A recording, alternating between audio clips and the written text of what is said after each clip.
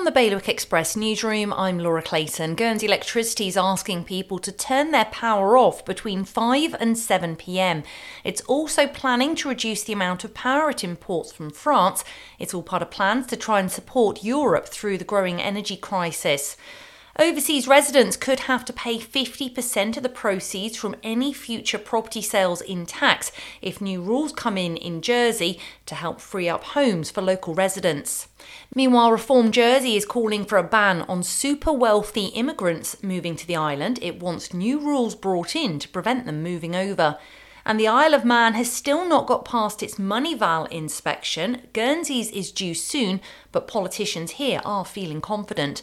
For more on all of today's stories, head to bailiwickexpress.com. Your weather now: sunny spells, a chance of some cloud and fog, a high of 11 degrees, wind southeasterly light force 2 to 3.